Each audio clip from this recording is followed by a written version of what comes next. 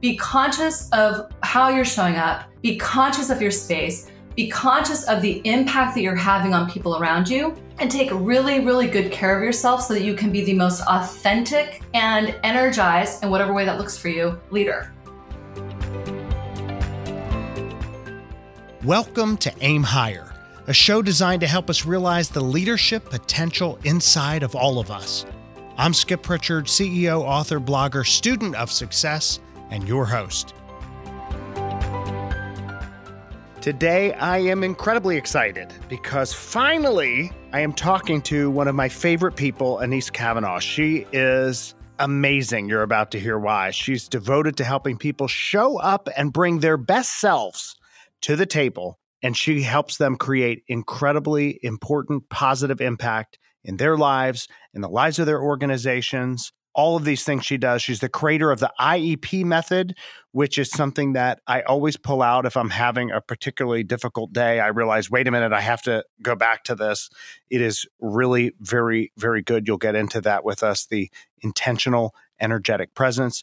She's an advisor, thinking partner to leaders and organizations around the world.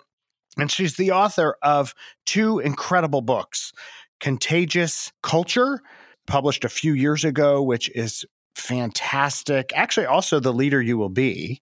That's a storybook. Is that right? We'll talk about that too. I don't know that one. And Contagious You, which is just coming out now. Unlock your power to influence, lead, and create the impact you want. I can't even believe it because we have been friends on social media, shared things, gone back and forth, writing, etc. But finally, I am actually speaking to you. Welcome. Thank you, Skip. I'm so happy to be having this conversation with you. I'm so happy to hear your voice. Well, it's incredible, and it's perfectly appropriate because we're in the middle of flu season. We're starting it, and we're talking about all things contagious. So there you go. But I don't think that's the contagious that we're talking about per se when we talk about that. But I should just say, how are we contagious? Before we get into how are we contagious? Well, we are contagious. Anybody listening to this can relate to this. So we're contagious in the energy we put out there. We're contagious in our body language. We're contagious in our emotions. We're contagious in our states of being and our attitudes. We're contagious in all the ways that can be used for really, really good stuff in the world, or that can also be used negatively. So very true. And Anise, oftentimes people will say, leaders, you were talking to leaders, you can't have a bad day. You're always on stage. We hear these kind of things. And I say, but actually you do. You do have bad days. You do have days when your mood's not great, or you're stressed, or your spouse is texting you saying your friend's in an accident, or whatever's going on, right? But you provide strategies to help people, first of all, just recognize where you are and then to master it. So can you talk a little bit about that, and how do you master intention, energy, and presence? I guess there's a whole continuum. You could be somebody struggling with it all the time, or maybe occasionally. How do you master it? Yeah, I love that question. So the way that I hold this is, no matter where you're at on the continuum, right this moment, since you're hearing this, this is the moment to start. What I talk about with people is there is the proactive side of being positively and usefully contagious, because I always add usefully in there because that's a really important component we can talk about if you want. There's the proactive side of it. And then there's the reactive side, which is what you're talking about in terms of I'm having a really bad day, or I've got to go in and lead a team meeting and I just don't feel like it, or whatever might be going on.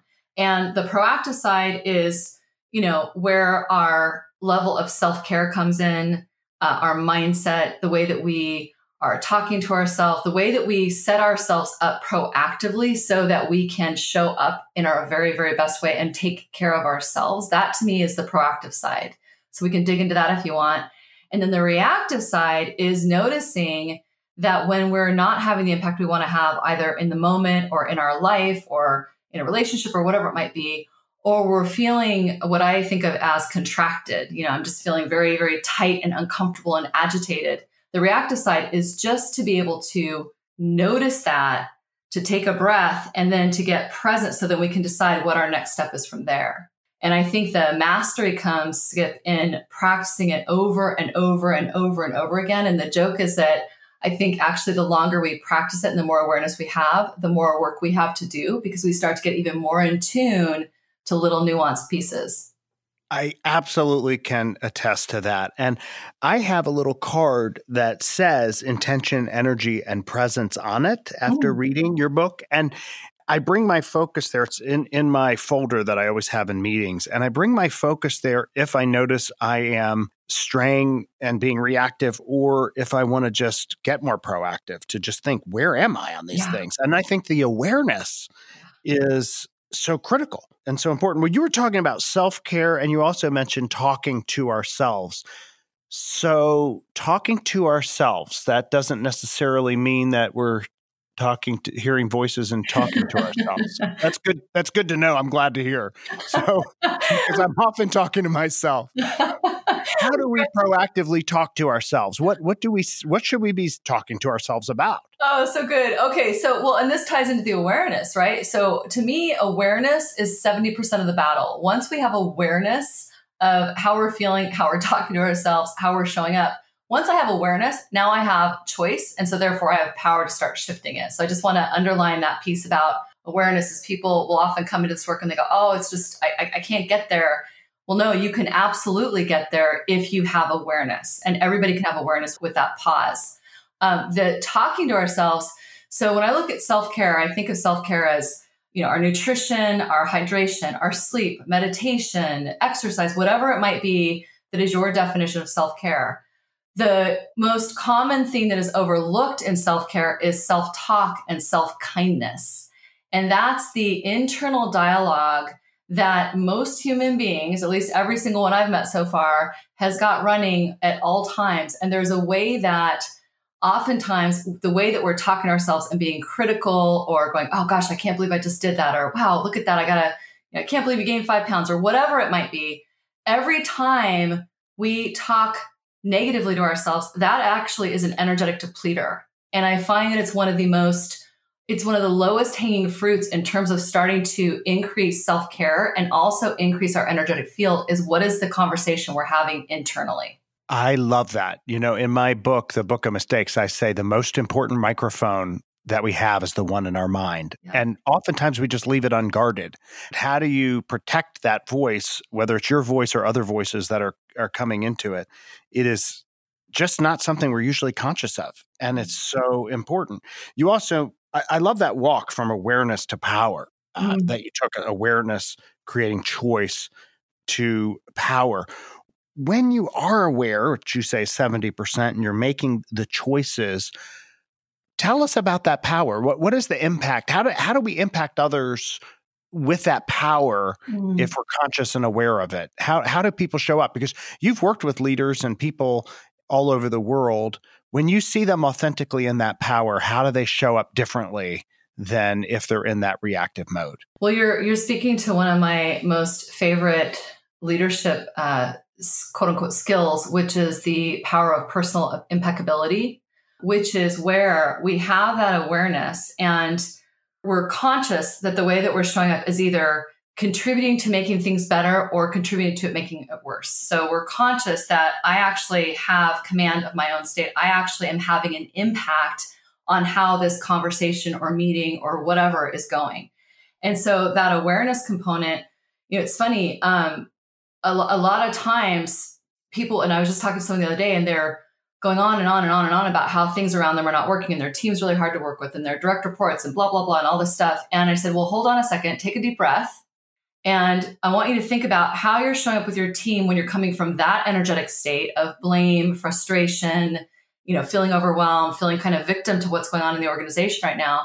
And I want you to take a deep breath and get really present. And I want you to think about, how is it that you might be contributing to creating some of those dynamics?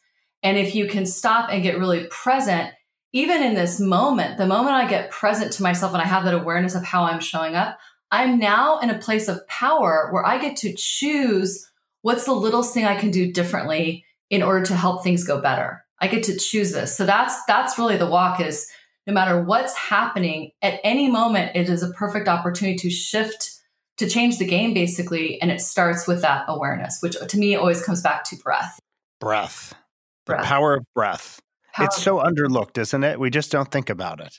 Yeah, we don't. And then we don't breathe well, So a lot of times we're breathing And I'll find myself doing this too. If I lose awareness, is I'll find myself breathing from my neck up, which is not a very powerful place. So when I'm in a room and I'm leading, I'm not coming from my most powerful energetic state because one, I've lost awareness. So right there, to your last question, if I'm not aware of my energetic state, if I'm not aware of myself in the equation of a dynamic, I'm not going to be as powerful. My field is not as strong. Then that's also obviously it works together with the breath. So if I'm speaking from my throat up, I'm not coming from as powerful or grounded as an energetic state from a breath component. So again, the minute I start to feel myself getting contracted or I'm losing the room or something is not going the way I want it to go, if I can take a breath and go, okay, Anais, wait, hold on, breathe with your body, like really breathe, be here, get present, reboot, and be with these people. Now my energetic state becomes stronger because I've got my awareness back and I'm in a place of choice of how I want to move forward. I love that. We're talking about self-care. We're talking about the power of breath, of being proactive, of moving from awareness to power. And yet, so often, people are so busy and so focused on a to-do list and so trying to get the deadlines met and trying to answer the interruptions and all of those things that are coming at us that we tend to give ourselves what's left instead of what's first, right? Mm-hmm. And you say that. So how do we reverse that? How do we really say, okay, well, first of all, why is that? Why is it that most people leave ourselves very, very last?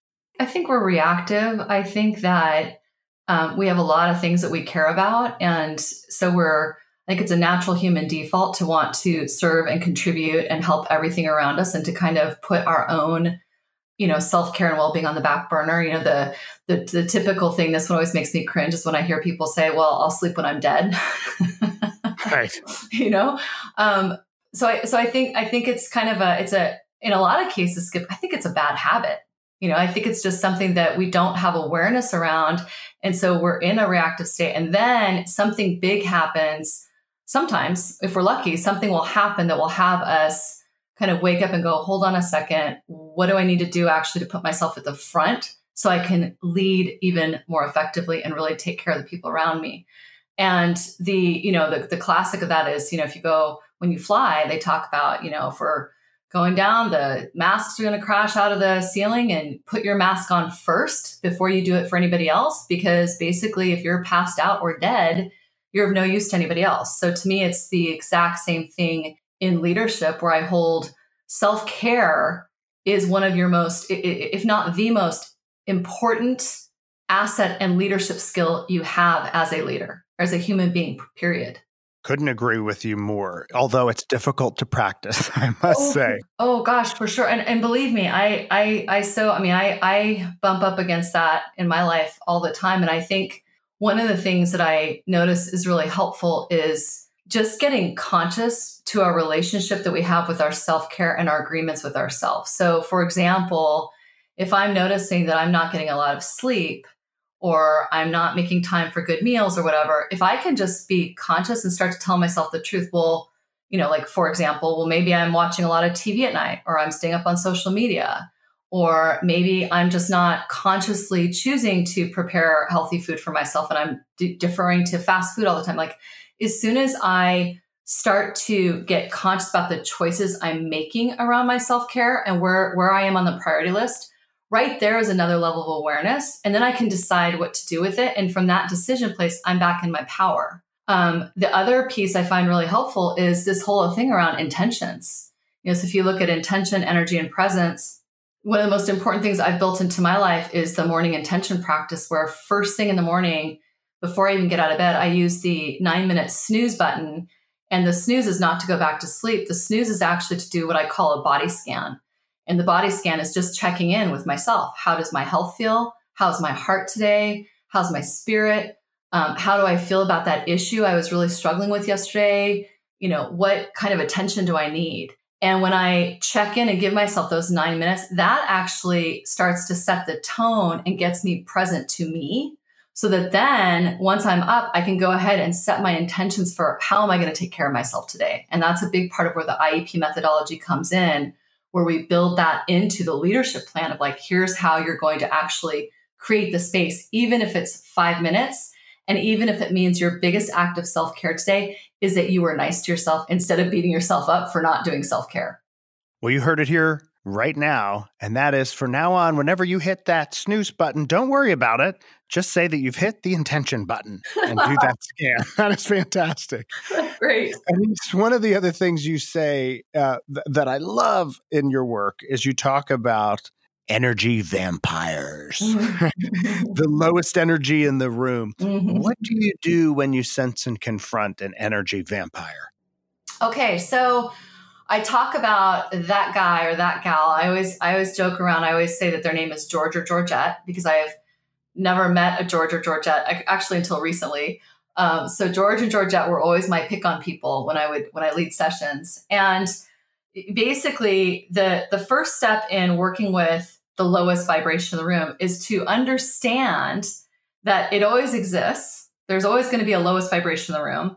And that the lowest vibration in the room will win unless there's somebody in that room that is really good at holding their energetic state and being unwilling to compromise their field for the other person's. So lowest vibration wins unless you've got somebody who can hold their state. And since you're the one hearing this information, anybody listening to this, since as soon as I have awareness, that means I get to be the highest vibration in the room. And so the way that we do that is, one, the awareness. So I'm noticing that I've got an energy vampire or George or whoever.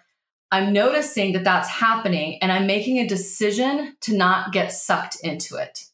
Now, my level of self-care and intention and how well I've slept the night before and if I've eaten really well or not, that the more self-care I have and the stronger my energetic foundation is, the easier it's going to be for me to hold my energetic state and not match George. Like I know for sure, if I'm exhausted, if I'm not taking care of myself, if I've just had a bunch of sugar, or whatever might be going on, if I run into the lowest vibration, it is much easier for me to drop down and match that than if I'm taking care of myself. I can handle being in the relationship or in the dynamic in that moment with that lowest vibration. And I can often, if I can hold my state, I can even invite them to step up.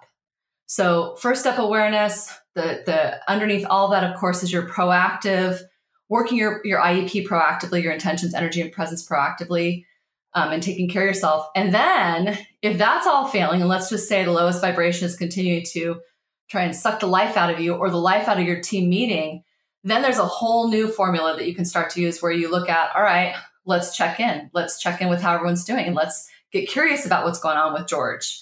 And let's, ask George if there's anything that he needs, or does he have a request that seems to be under this energetic complaint that he's holding, And so there's different ways we can speak to that in a way that doesn't make the person wrong and actually lower the vibration even more, but instead gives the lowest vibration an opportunity to step up and make a change.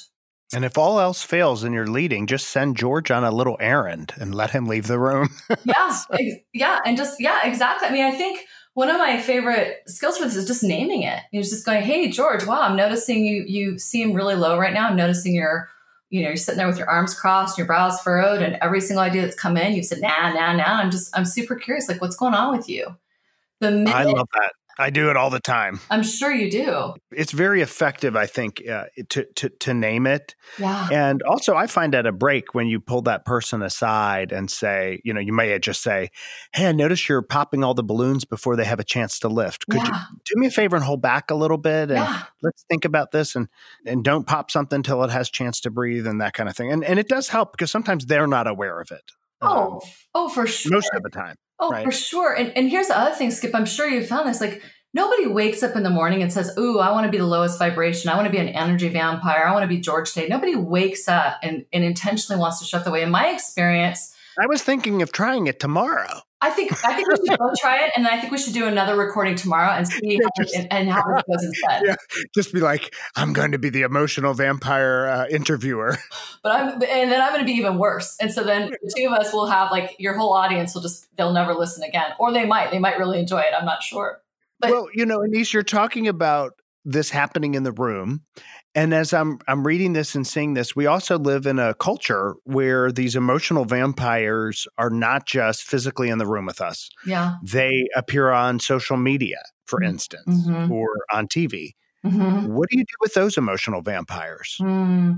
So to me, again, that comes back to, awareness and presence, and what I call it the bubble. I call it bubbling up. And I talk about this in all my books, and all the IEP methodology actually is really looking at remembering that we all have our own energetic space. We all have our own space, and we get to decide what we take on and what we let in and what we don't. So we get to decide that. And so the way that I hold that when I'm looking at the news or social media or the holiday dinner where there's, gloomy Gertie who's always bringing all the low vibes into the holiday dinner with whatever's going on. The way that I hold that is, again, if I have built up my energetic field so that I'm clear enough and present enough to understand that what she's actually putting at me or what I'm seeing on the news is a lot of other, is a lot of probably projection and other people's attitudes and whatnot. If I can stay present, I can be clearer in, well, how do I actually feel about this? And how do I want to interact with this? And the way I might want to interact with that is if on social media, there's a lot of negativity going on, or there's some troll having a good time on a feed, my interaction might be decide to opt out of interacting. Or my interaction might be to decide to ask that person what their request is instead of their complaint.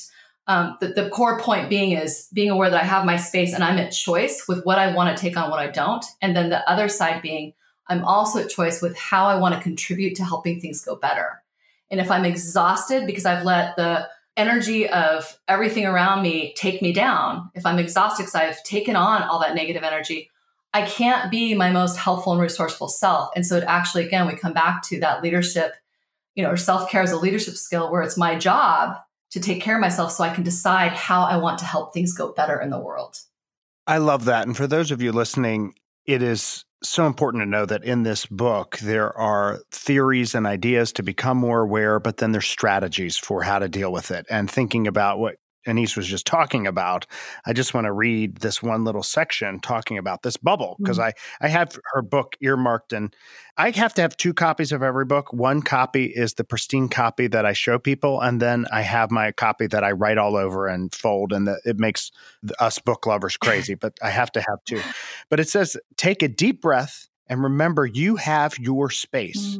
Then own your own bubble and set an intention that this bubble is safe space and no one's negativity is getting in it. The bubble doesn't make George, our problems, or chaos go away. It creates a boundary, giving us our own clear space to decide how to interact with George and navigate the situation versus overreacting and becoming energetically overwhelmed. Of course, I also think poor George, but we'll leave that aside. That's the type of powerful writing and thoughts and ideas for you to be able to see things in a different way and then react. And I think seeing things that way in a bubble sense or whatever, there's various things, tools that you use throughout the books, create a way for you to see things and then operate in a different intention, energy, and presence. So I want everyone to just know that it's very practical in its ability to help you move. Well, Anais, I want to ask this, you're really helping people create and encourage positive and contagious energy. How do the best leaders, the ones that you see every day, do that? And you say, well, the whole book is about that, and it is. But you witness these people every day, and some of them just bring in this positive, contagious energy wherever they go. How and why is that? Is it mostly 1 or 2 things, or is it really the totality of everything, the awareness, the personal care, all the different tactics? Because some people just seem to radiate it like they're born with it, and other people have to get there over time. Do you have any magical answer to that? Magical answer. I'm not sure if it's magical. I think it's both and, Skip. I think it's everything you just said. I think it's the totality. And then I think there are actions and behaviors that I see that really help that.